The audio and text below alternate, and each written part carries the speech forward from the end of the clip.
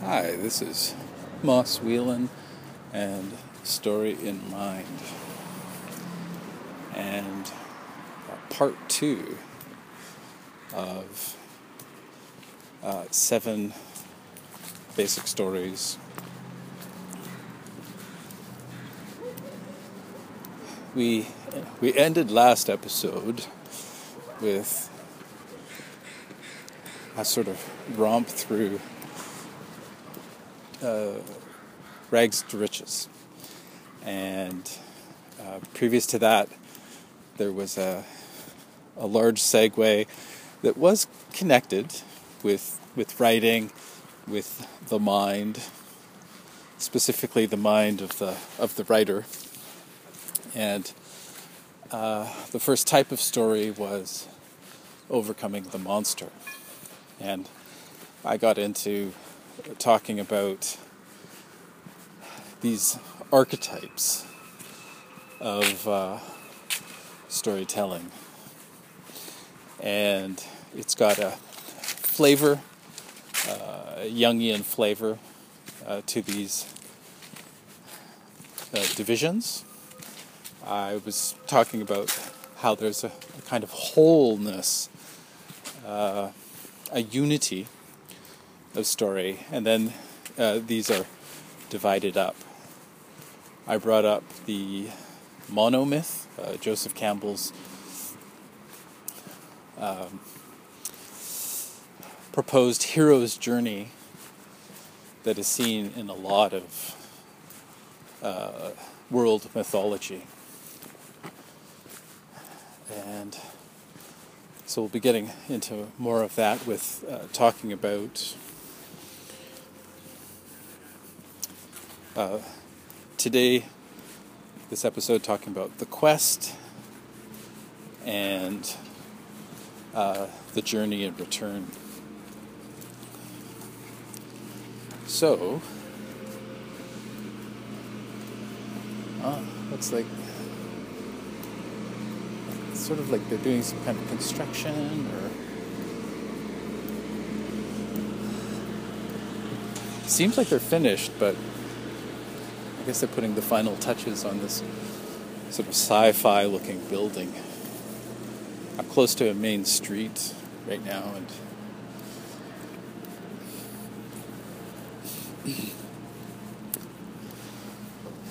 let's see.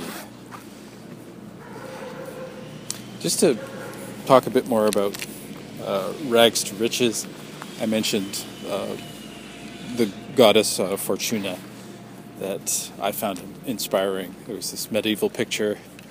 She's there, dressed in silver. She has a silver veil, and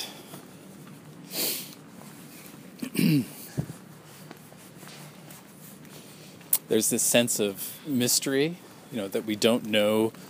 We don't know who this person is. I was just thinking of the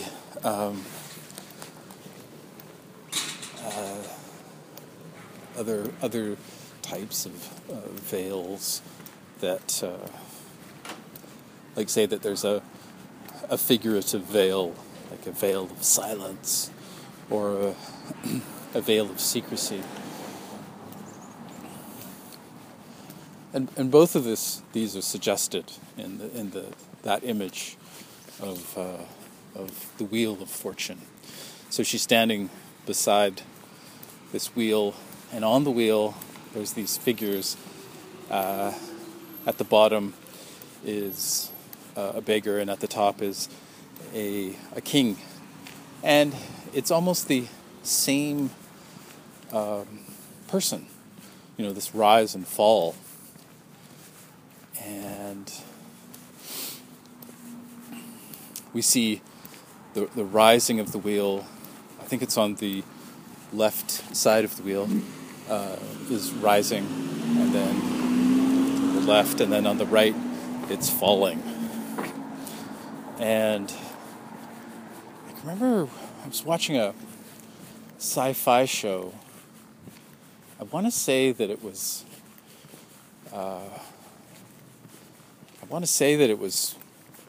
Firefly, this Western in space. But I'm not entirely sure. I remember there was a kind of a villain, not a full-on villain. So another morally ambiguous, gray character who states that they don't want to be rising and falling on the wheel of fate, that they want to be on the hub, that's the place to be, this kind of changeless center.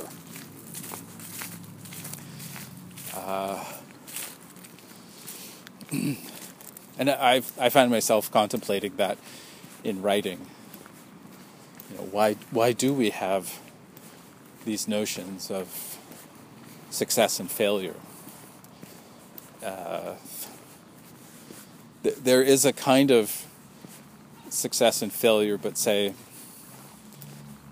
there's these limitations that are imposed, and perhaps without those, let's say, we wouldn't have definition.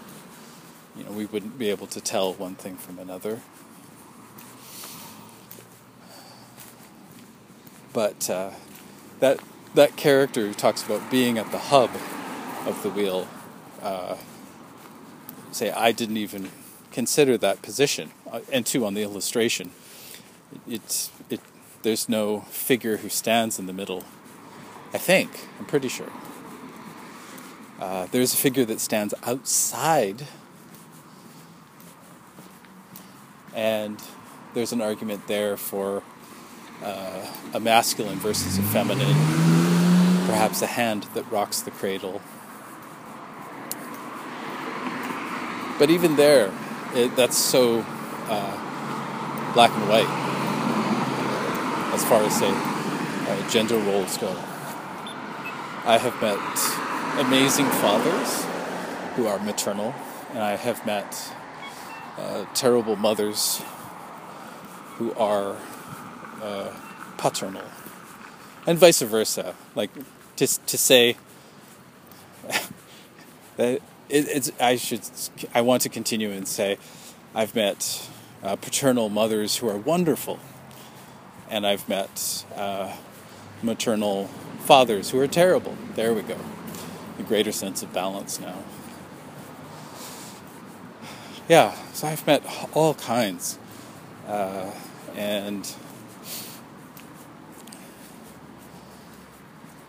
it's always more interesting to read when a character is not so one-dimensional, that they have more notes in their arsenal. They don't play just one kind of music, right?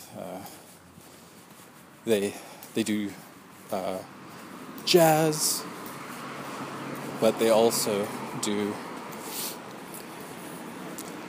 trance. All right, rags to riches. One thing I'm thinking is that these are also tropes. They're not just types of stories, but they are tropes within storytelling. And a big hope and a big desire, as far as myself while editing, is how to make fresh, even just on the small level of looking at a overused phrase, like to be or not to be, which is in reference to Shakespeare, Hamlet. But it's been said so many times, how can you flip it? And then at the same time, not lose your audience. That's not the best example, but with fresh writing, you're looking, say, at idioms, phrases that are overused, and perhaps even phrases that are, as you're going through editing, you're looking for, like say rags to riches even. Everybody knows that, but say, how about you change it up, maybe contemporize, and today it's not about rags. Here, I would say that most places where there were rags now, it's would you say secondhand, right? Would you say thrift store, something, and then riches? How would you make that contemporary? And flip it around for fresh writing.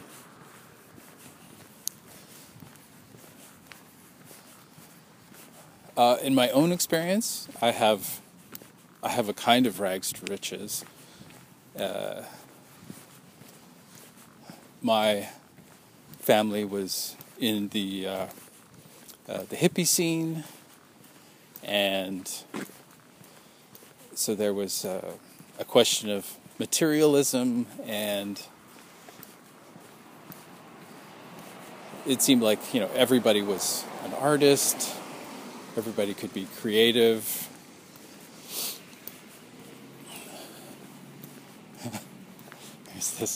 There's this wonderful not an infographic, but almost like a what is it called? Not cuneiform. Anyways, it's a symbol on a poster, and it has an animal crouching, and there's a little plop of something behind it, and then there's a circle. This is all in red with a slash through it. Then underneath it says "bag it," and I just love it. It's fresh. I've never seen that poster. It looks like it's not entirely new, but for me, it's fresh. And it gets a bit weird with all of that, because I'll go for a walk, and then there'll be these small, tiny little signs, like they were made by fairies or elves, and tiny little signs that have on them will say things like, actual notes, letters saying, please don't do this. The size of a Post-it note. Somebody's, put that on there, and then on a popsicle stick.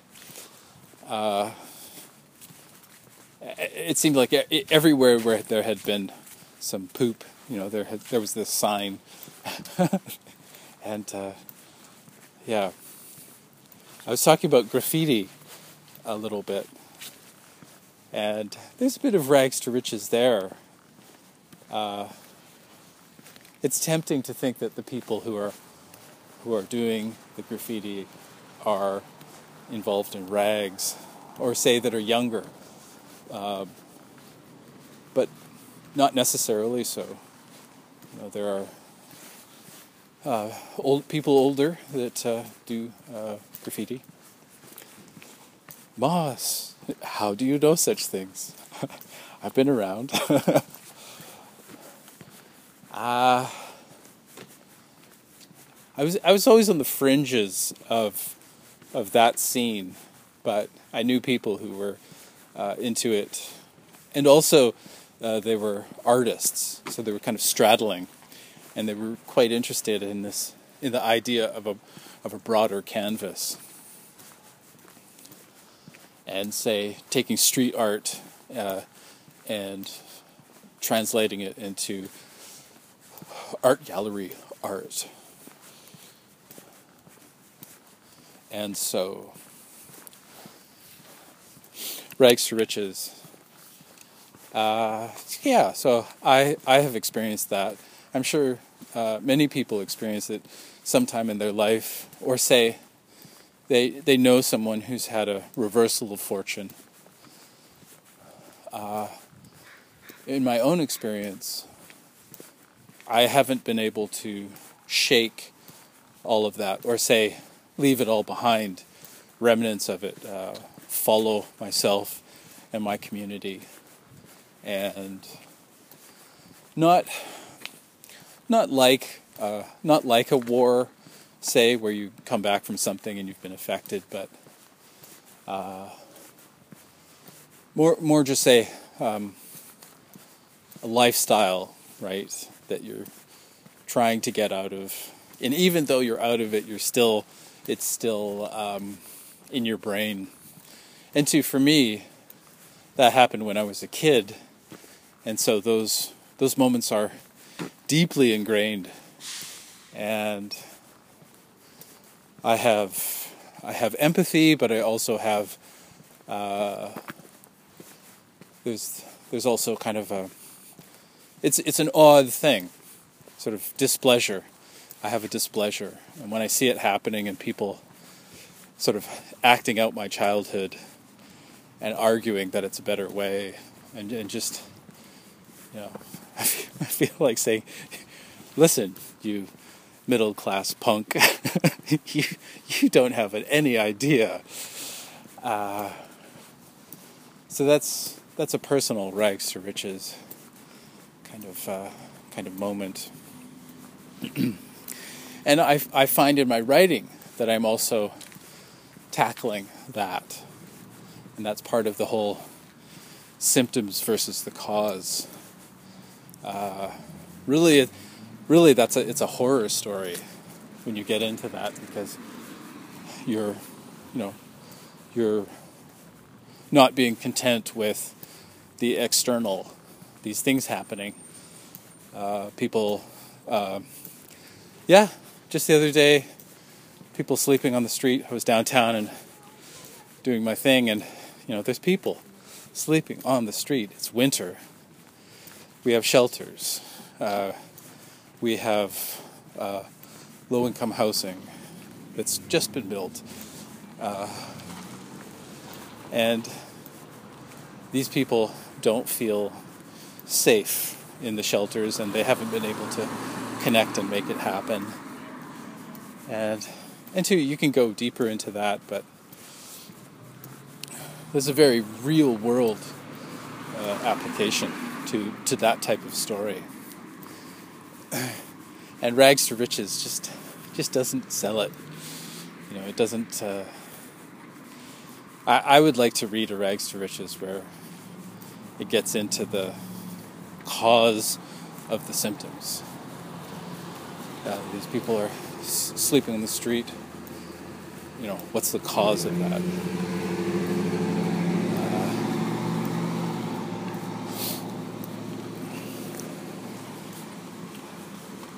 And it's a tough thing.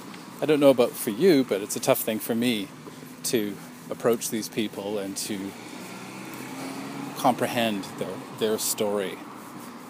And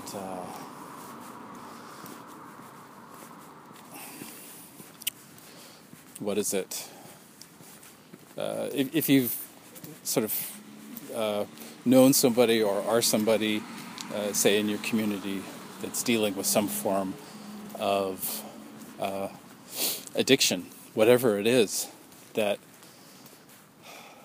I think it's that the most you can do is an intervention where you're sort of shocking the person, and you're just pushing everything aside and saying, look, we know what you're up to, we care about you, we would like you to tackle this, stop hiding from it, deal with the cause of what's happening to you, and stop pissing around with the symptoms. And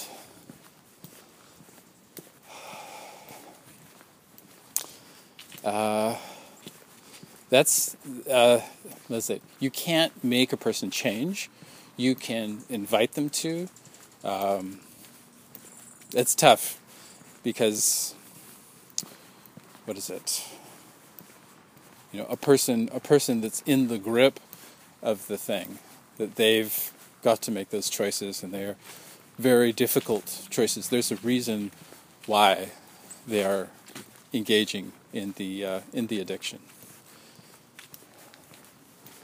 and I'm hoping that we get better at it as a society. This is a long and lengthy. It's getting beyond, I think, the just talk about story. Okay, so we have, to show the character is worth caring about. We show that they do things that show that they are redeemable, they are a good person, and Chekhov, the playwright,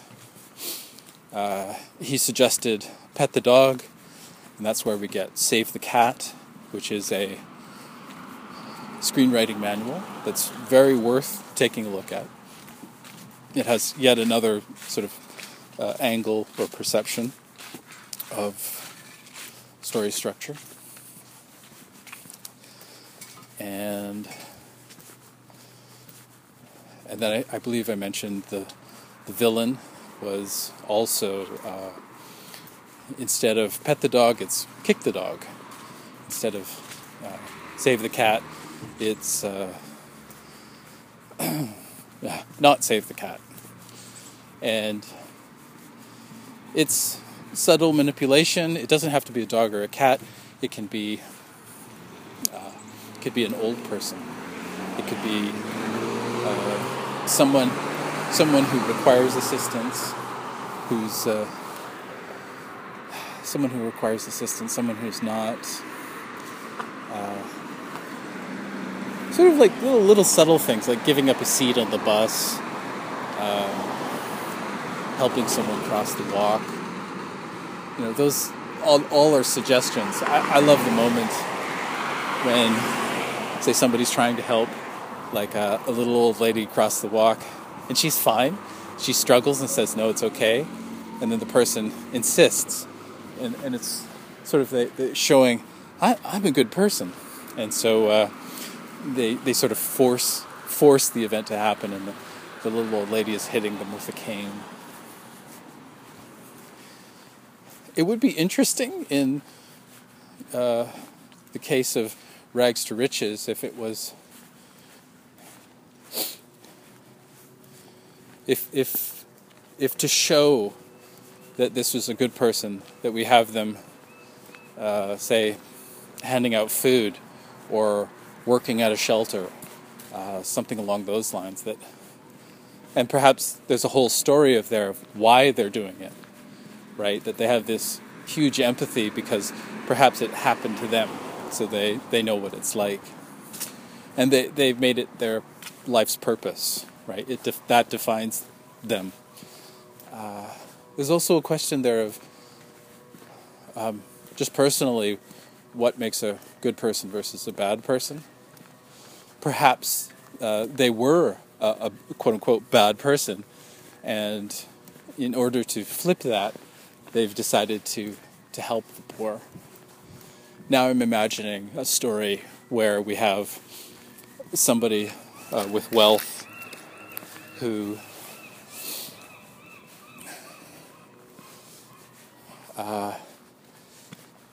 has the fall. Let's say at the beginning that they're rich or whatever, but that they have this ego and that they define themselves by people who are poor. That sort of like, well, I'm not them, and oh, they're so lazy, and so on and so forth. And two, revealing that they're not a nice person. That say, they're married, they have a family, but we see them say they don't care about that, and they it's basically setting up the loss of everything, quote unquote everything, because it's not everything, but it's the loss of all this stuff that means nothing. And like, say, the trappings of a family, right? If it's a real family, it would survive. If there was this compassion and so on and so forth, it would survive. It would rise to the challenge. But in the example I'm giving, we are shown, this guy is a horrible jerk. He's, say, maybe the CEO, and he, abuses and mistreats people in order to define himself as superior. And then at home, there is no family in truth. But, there's this kind of illustration. And, he's abusing these people as well. And, I've just walked up a dead end. But there's alley, so put on your alley goggles and prepare for a transition. A little segue. Okay. So there's some rags to riches. And as I said before, it doesn't have to be about money. It's something of desire that's lost. Through her adventures, Cinderella has, in the Disney version, she has awesome animal friends and helpers, and she has a fairy godmother. How cool is that? Something I was thinking about was the two phrases, live to work, which is, to me, it brings up notions of slavery, where your whole life is about a job, and, you're that cubicle person, and not in a good way. I'm sort of thinking of that some people, love their job. They love being in the cubicle. They, for whatever reason, it leaves them fulfilled. And so that's live to work, the workaholic, I guess, versus work to live. That you do your job so that you can go on this adventure. That life is your adventure, and you put in some hours, but it doesn't define you and it doesn't limit you. And the resources that it creates, it actually, invigorates, inspires. And what's an example? I think, say, a writer, that you have your day job, and then you have your night job as Batman, or who would it be? Trying not to advertise, but I've already advertised. I've sold out.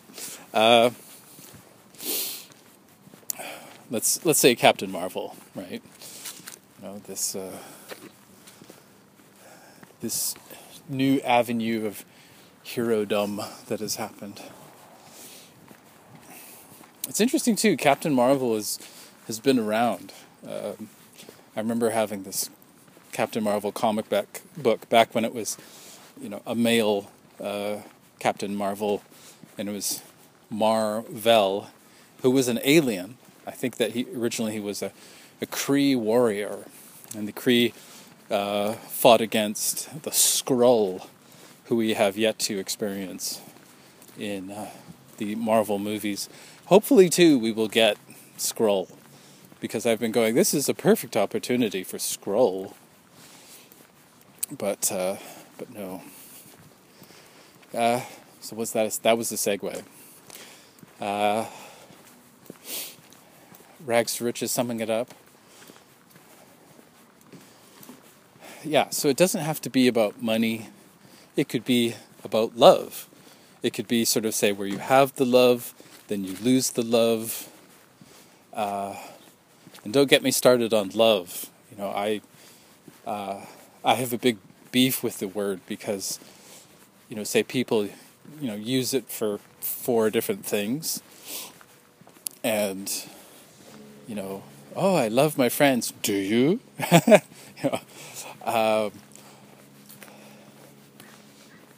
Yeah. So rags to riches doesn't have to be. It's not just about money.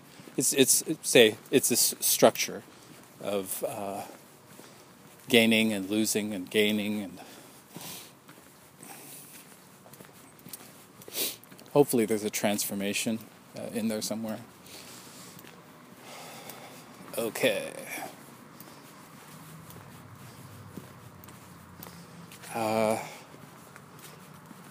Right. Odd situation.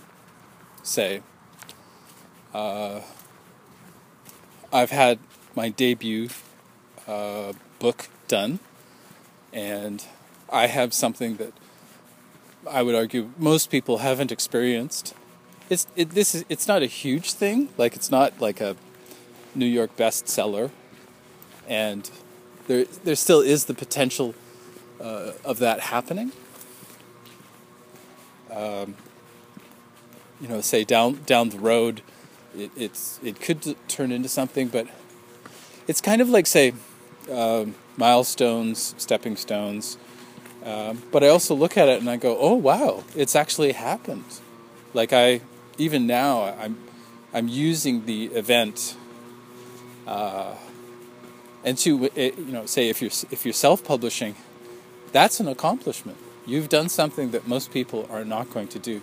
You made a book, you got it out there, regardless of how good it is, right? Somebody's going to read it.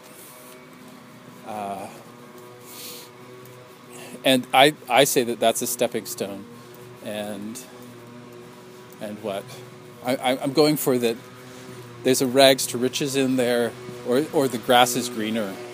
I think somebody's mowing their lawn during the winter. Oh no, it's a leaf blower.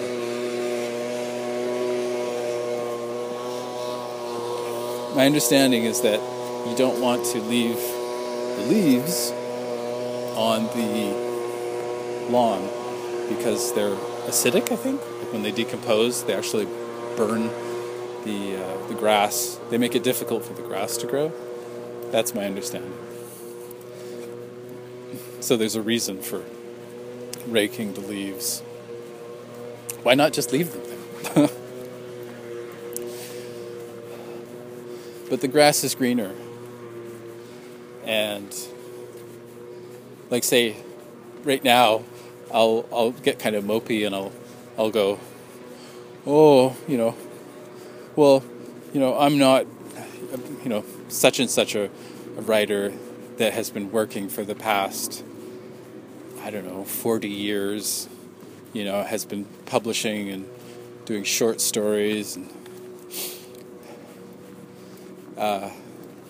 but even now, even still, with like a small success, I'm still, the grass is greener. The grass is not green enough, right? My grass must be more green. And that takes pressure, but it takes time as well.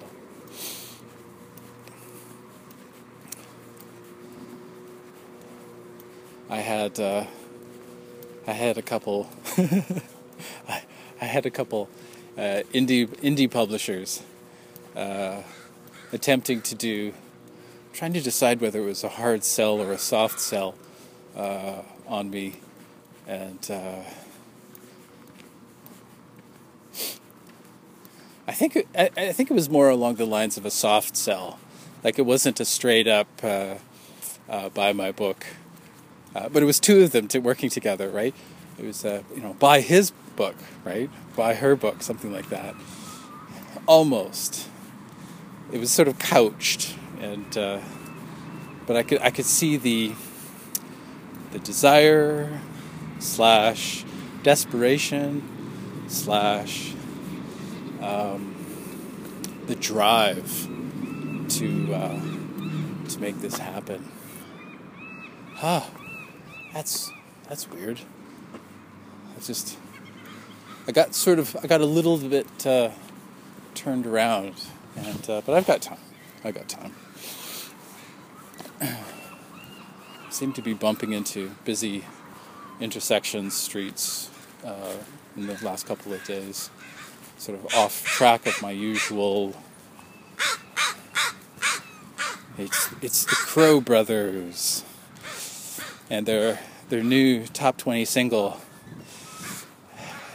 It's so crowded.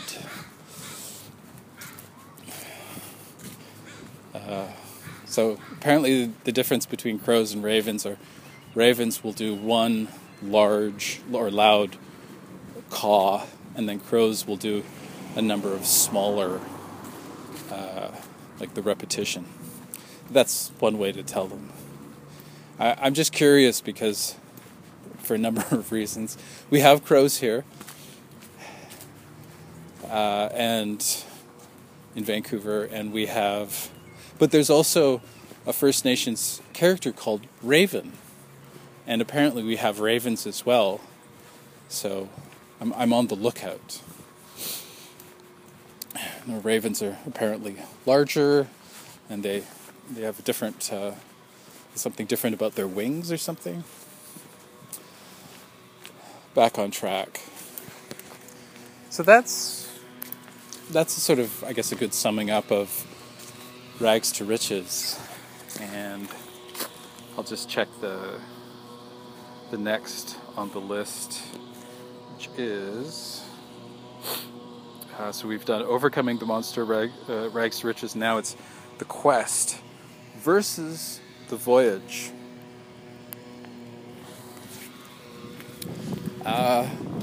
In the list of examples that I saw, The Quest,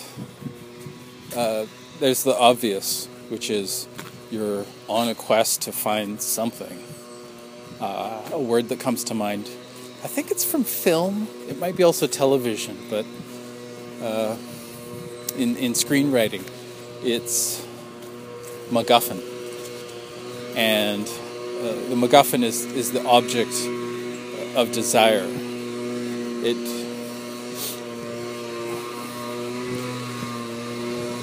It's not actually the story itself. I'm not saying that quite right. Say the story, the plot is happening, and say Indiana Jones and the Raiders of the Lost Ark,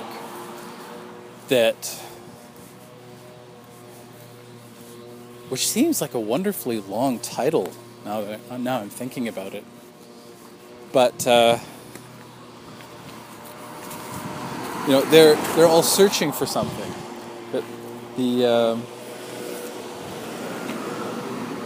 so they're searching for something, and it's their interactions, the characters, that makes the story. And it's just obtaining this item that is the quest. There's a question there. Another one that's been kicking around for a while is King Arthur. And I saw the most recent version. I think Jude Law was in it. But there was a kind of... for me, there was like a quiet desperation as it was going on. And I kept wondering why. Why are we doing this? And why are we doing it this way? And is this fresh? And there were things going on that were what's the word for it? Anachronism. There were things going on that it just, for me, didn't feel like it fit. And one of the first interpretations I saw was in cinema was Excalibur.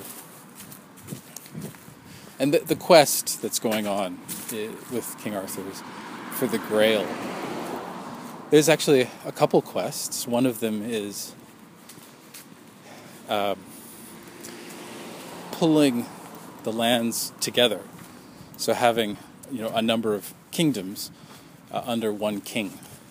So unifying this England, basically. Even though it's a Welsh story. Stop it, Moss. Stop messing with my mythology. But check that out. It's think it's the Mabnogonian. It's from Wales, and that's where we get this mythology from. And there's stuff going on in the Mabnogonian that is so it just adds another layer. That's an example. Why aren't we doing the Mabnogonian? And why aren't we going for really something that is more Celtic, right? Instead of this, really it's Dark Ages kind of stuff. It's post-Roman and connecting King Arthur to this, to the Romans. And so a quest, a tribe called Quest.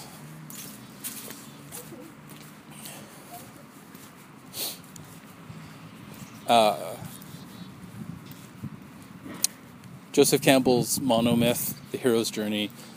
I want to say it's a quest. But say it could be where there's an item obtained.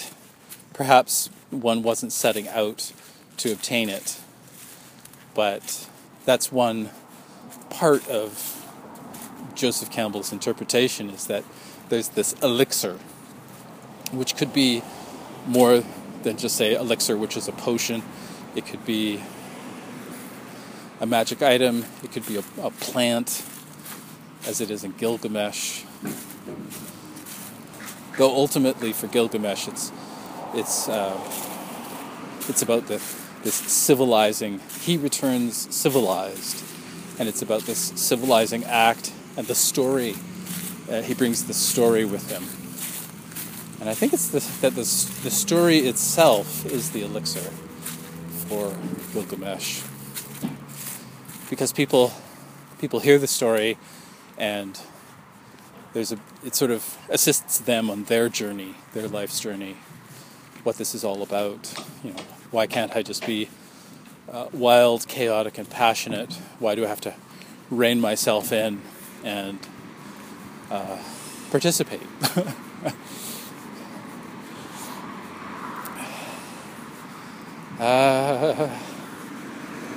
Quest. So the quest is different from the journey. The quest is about obtaining something, whereas the journey it's about leaving and then returning home, or say the setting up of a new home. If you're talking about these Trojan journeys, like the Aeneid or the Odyssey. Not so much the Odyssey. So where you might have journeys, like Lord of the Rings, you also have a quest. And there you have a fusion of two types of stories that are merging together. The quest in the Lord of the Rings is all wrapped up with the ring, and delivering the ring, and keeping it out of the hands of the Dark Lord.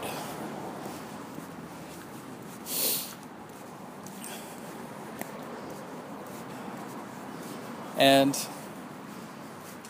so that's the quest part of it, whereas the journey is where we go through, we walk through a part of Middle-earth, and then we return to the Shire. And that would be the journey aspect of it. And there you have a fusion of two types of stories.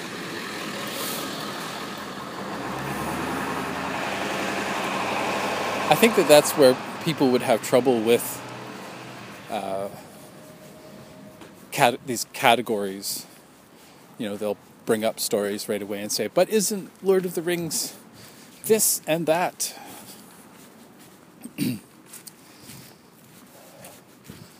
My mind is going for this talk I saw.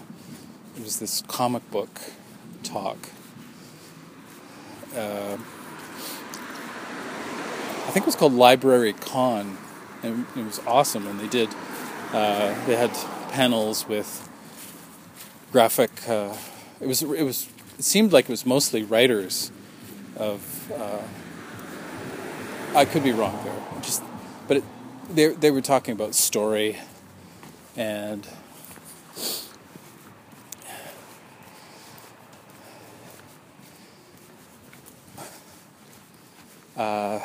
The closing, the opening and the closing were the best parts for me.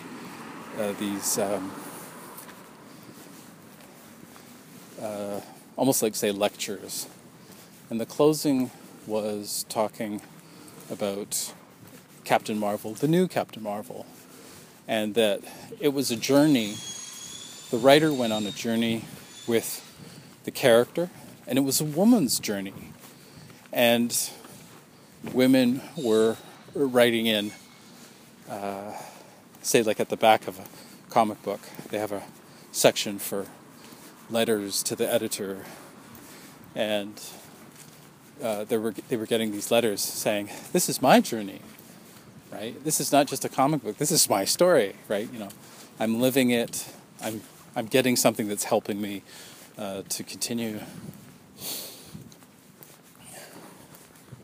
So there's a journey, but there's a quest.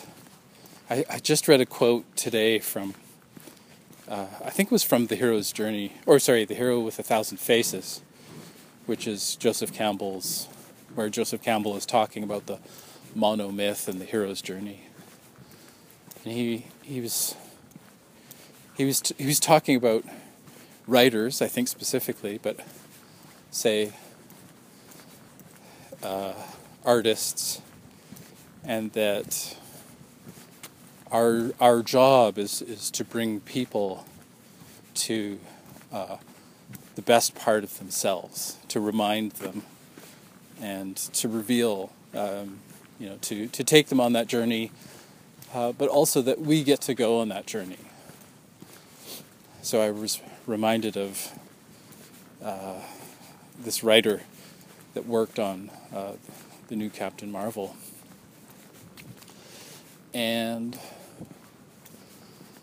so there's a couple things going on with the quest.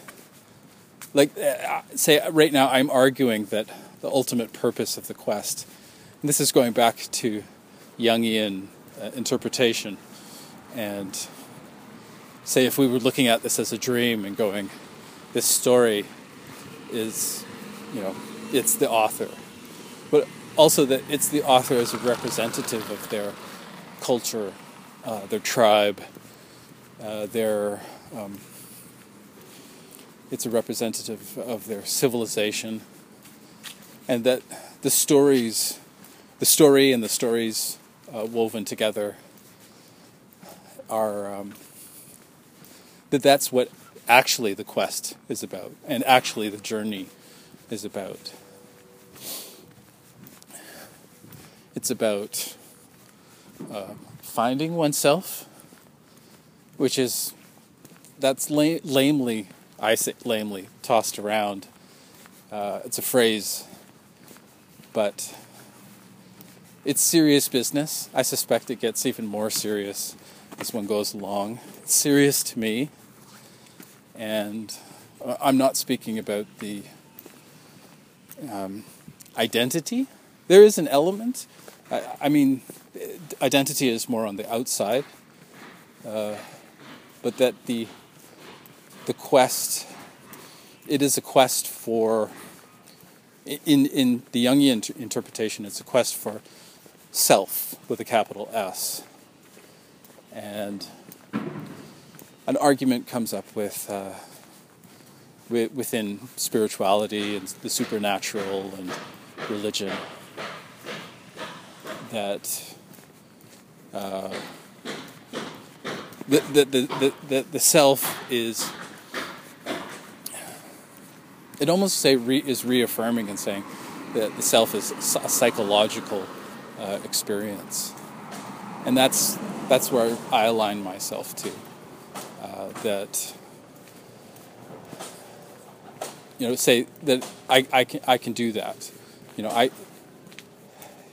Whereas say with if I was talking about a religious belief or the supernatural, that I would lose people, right?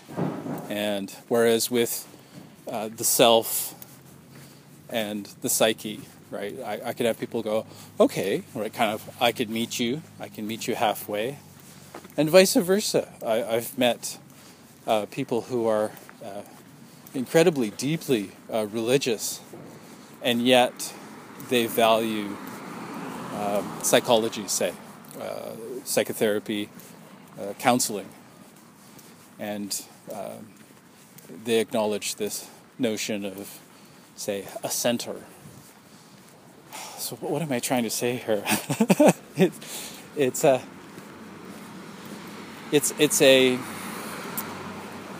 and two, I ought to clarify, that's my quest, right? This is the best, bright, beautiful that I can come up with and communicate, and why. Self-esteem, I think that would be just a general way to communicate it. One's value within the greater community as a human, to sort of say, like, I value you, I value your experience, and so on and so forth. This gets back to rags and riches, the poverty that a person can encounter. You are probably a first world. You're living in the first world. You're having these experiences, and we're supposed to be, we're supposed to sort of have achieved this elevated self-worth, and yet, still, in my experience, people I've known, people I've met, communicated with, we're still stuck. In a sense, we're still we're still living rags to riches. Instead of just lifting everybody up into the middle in agreement. I don't know why we're still there, but that's my story. That's part of the story I'm telling, and my quest. And I'm sure that most people, even if you've got a good sense of self-esteem, that you still are conscious that there's people out there who don't, right? And it's almost like, say, working on a template, sort of coming up with something, just to get everybody up to 50%. And two, you can carry that out into the instead of the psychological, it could be put outside into the quote unquote real world.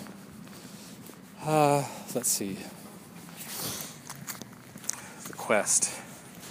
So I've gone into I've touched a bit on the journey, but I guess a good question would be, what is your quest as a writer? What is it that you are after? I think another term for the elixir was the ultimate boon for Joseph Campbell. It's the ultimate. It's the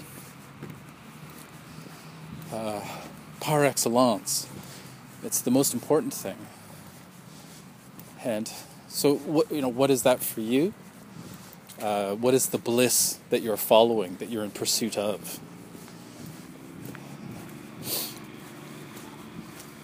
And too, that gets deeply personal, right? You're not just telling stories, right? You're telling your story, but you're telling our story.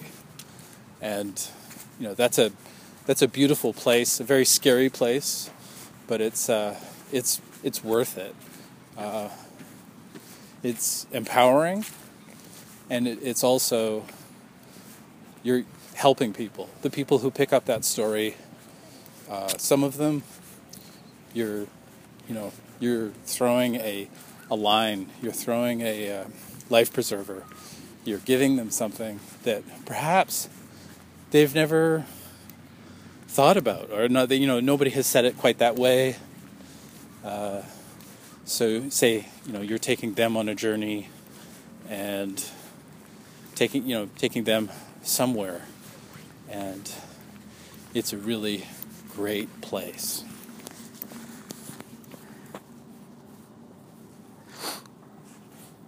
Thanks for listening.